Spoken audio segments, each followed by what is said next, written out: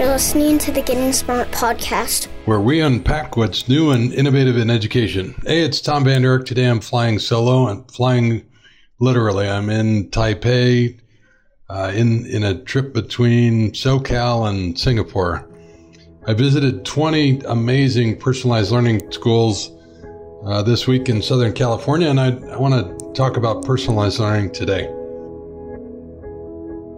We're going to cover 5 attributes of personalized learning, and then talk about 5 ways teachers can support personalized learning, 10 ways administrators can build systems for personalized learning, and then we'll finish with a couple thoughts on architecture and environments. So let's dive in and talk about the 5 attributes of personalized learning. What is it?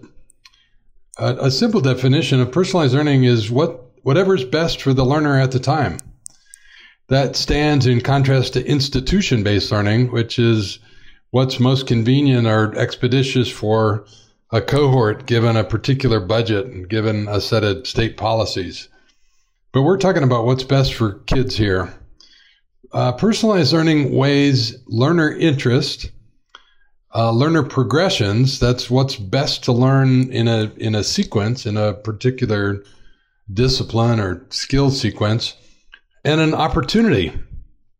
For example, is it a full moon or a high tide? Is there a service need? Is there a civic event or a business trip? In other words, personalized learning is a balance of what the learner wants to learn, what the learner should learn, and what the learner could learn. So all of those are important and contextual and in the moment. And it means that personalized learning can be self-directed, but it really helps to have a great teacher, a great advocate, a great coach.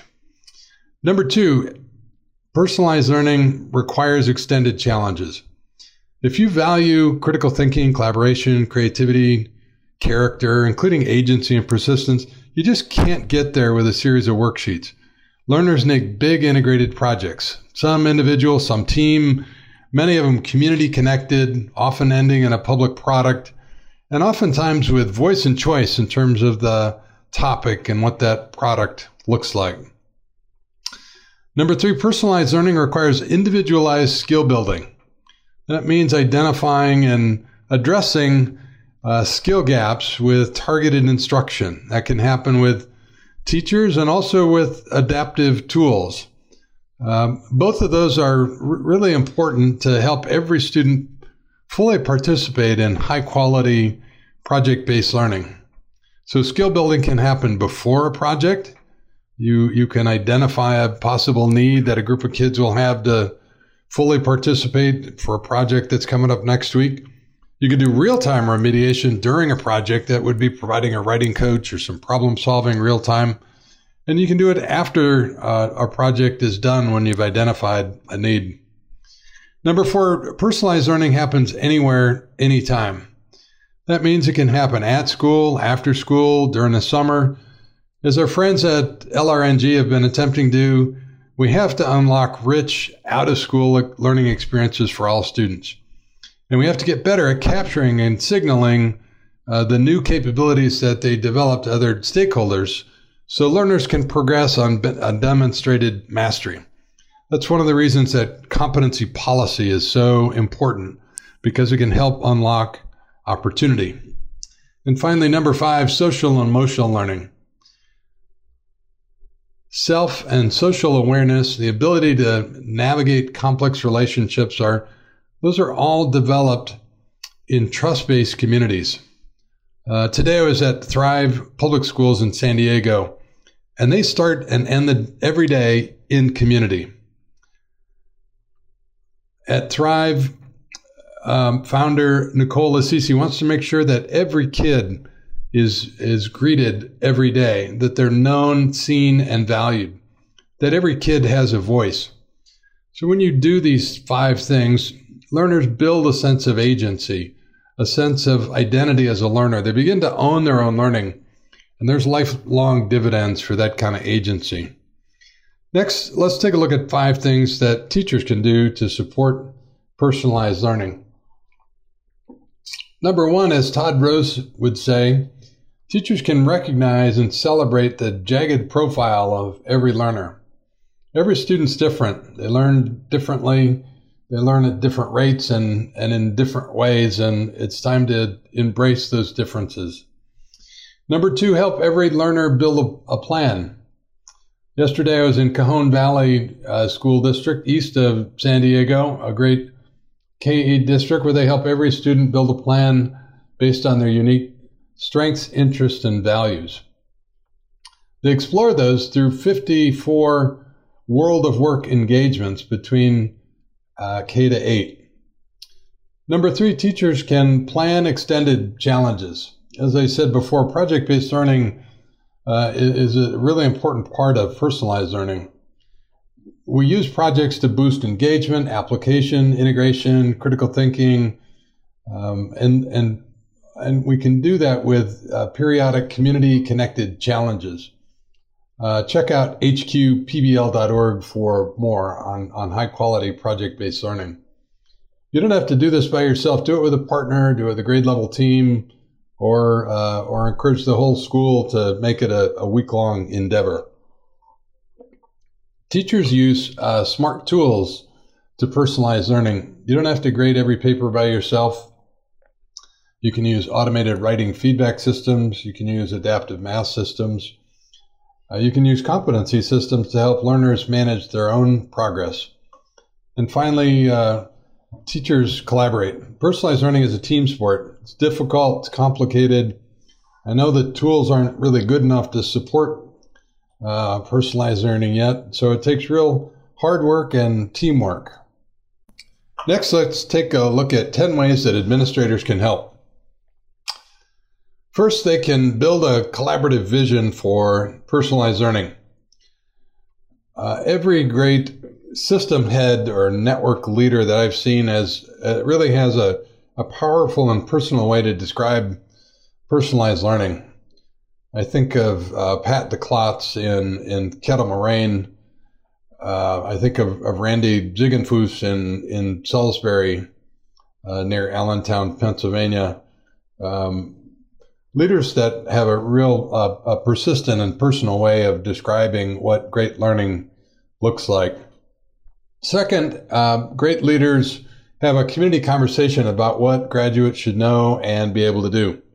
They build a graduate profile, a summary of what the community really wants. And a great community conversation is going to lead to a broad profile, one that not only values basic skills, but also success skills, collaboration, creativity, that sense of agency and initiative. Number 3, they build a framework and help teachers and schools grow into that framework.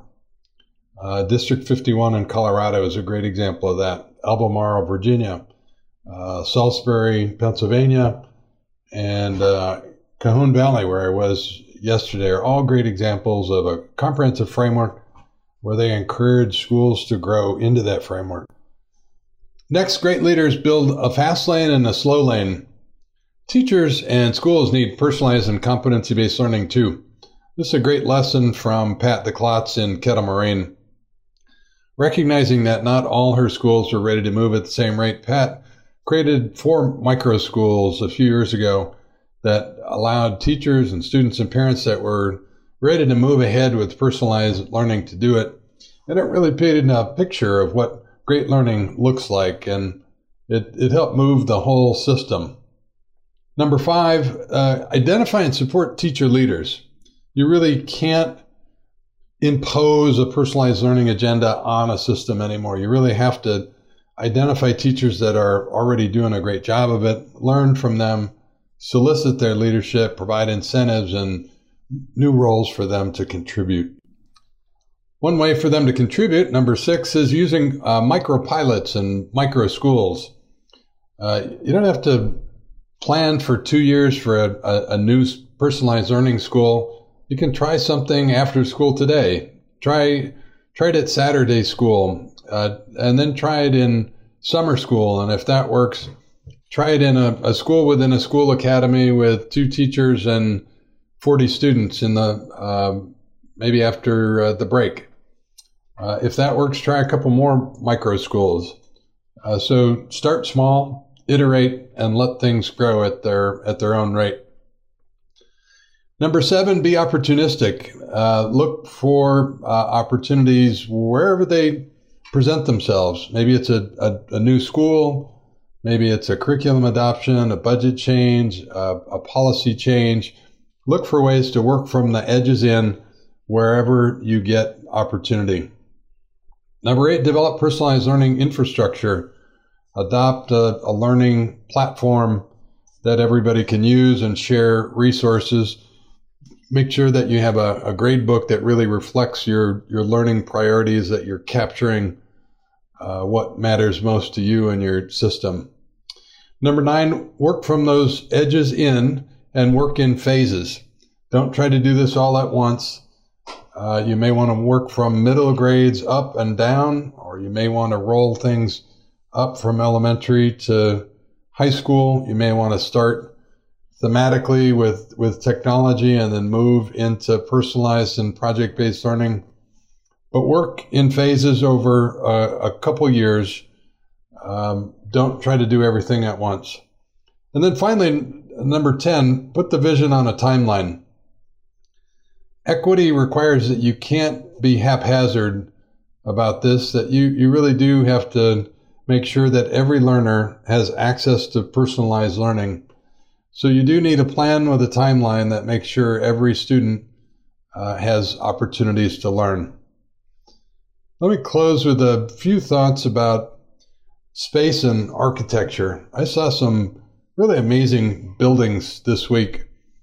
I was at High Tech High in San Diego a few days ago and reminded when I showed up there in 1999 and Larry Rosenstock showed me this gutted out warehouse, and he explained to me that height and light and exposed structure were important elements of architecture, and that he wanted every high-tech high school to have those to the extent possible, to bring exterior light in, to have high ceilings, to see exposed structures,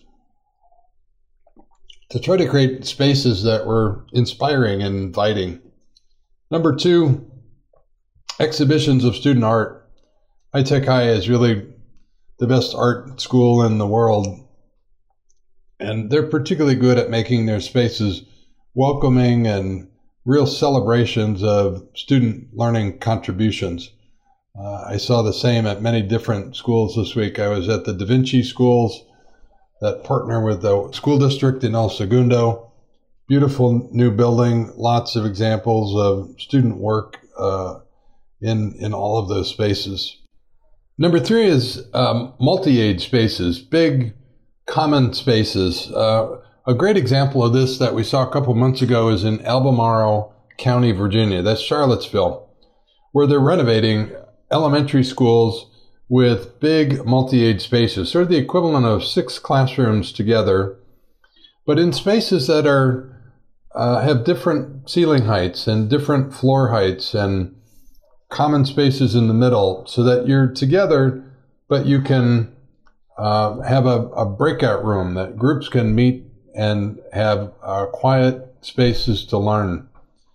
But it makes it very easy to do performance grouping, where kids can move back and forth between different groups that are interest-based or level-based.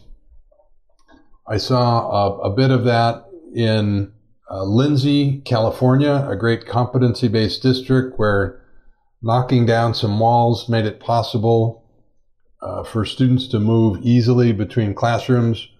I saw this in El Paso, where there are 10 New Tech schools, team-taught project-based schools, where big integrated blocks are facilitated by big open spaces. I saw it today at Thrive Public Schools, where all the classrooms were connected with barn doors and breakout rooms that made it really easy to go from big groups to small groups. Number 4 is new seating configurations. One thing I'm seeing a lot of this year are combinations of seating, high top, low top, hard seat, soft seat, bean bags and couches, and just the opportunity for kids to make choices about when and where they sit. Lots of the rocking stools. It's great to see lots of variety in seating popping up, making it possible for students to work individually, in small groups, and then in large groups. Finally, a reminder that we have to think about how our systems work, how kids and families get access to personalized learning. That means we have to be intentional about where programs are located, the kind of transportation policy is how kids get to them, how students enroll in those programs. Let's add technology to that list. It was great to see in Santa Ana, California this week, a one-to-one district that allows students to take devices home and where they beam their Wi-Fi out into the community to extend access, where students have access to take-home Wi-Fi, where they have community partners that extend discounted Wi-Fi, where there's community hotspots. So being intentional about real community access to broadband is also another key to personalized learning. So there you have it, a brief look at personalized learning, 5 important aspects, 5 strategies for teachers, 10 ways administrators can help. I'd love to hear from you on what you think we missed in terms of personalized learning. If you have a great story, a great example of personalized learning, let us know. Let us know what you think about this episode. Rate and review the podcast, send thoughts on the show and suggestions for others to editor@gettingsmart.com. And I'm on my way to Singapore, so stay tuned for a great report from our friends at the Singapore American School. This is Tom signing off.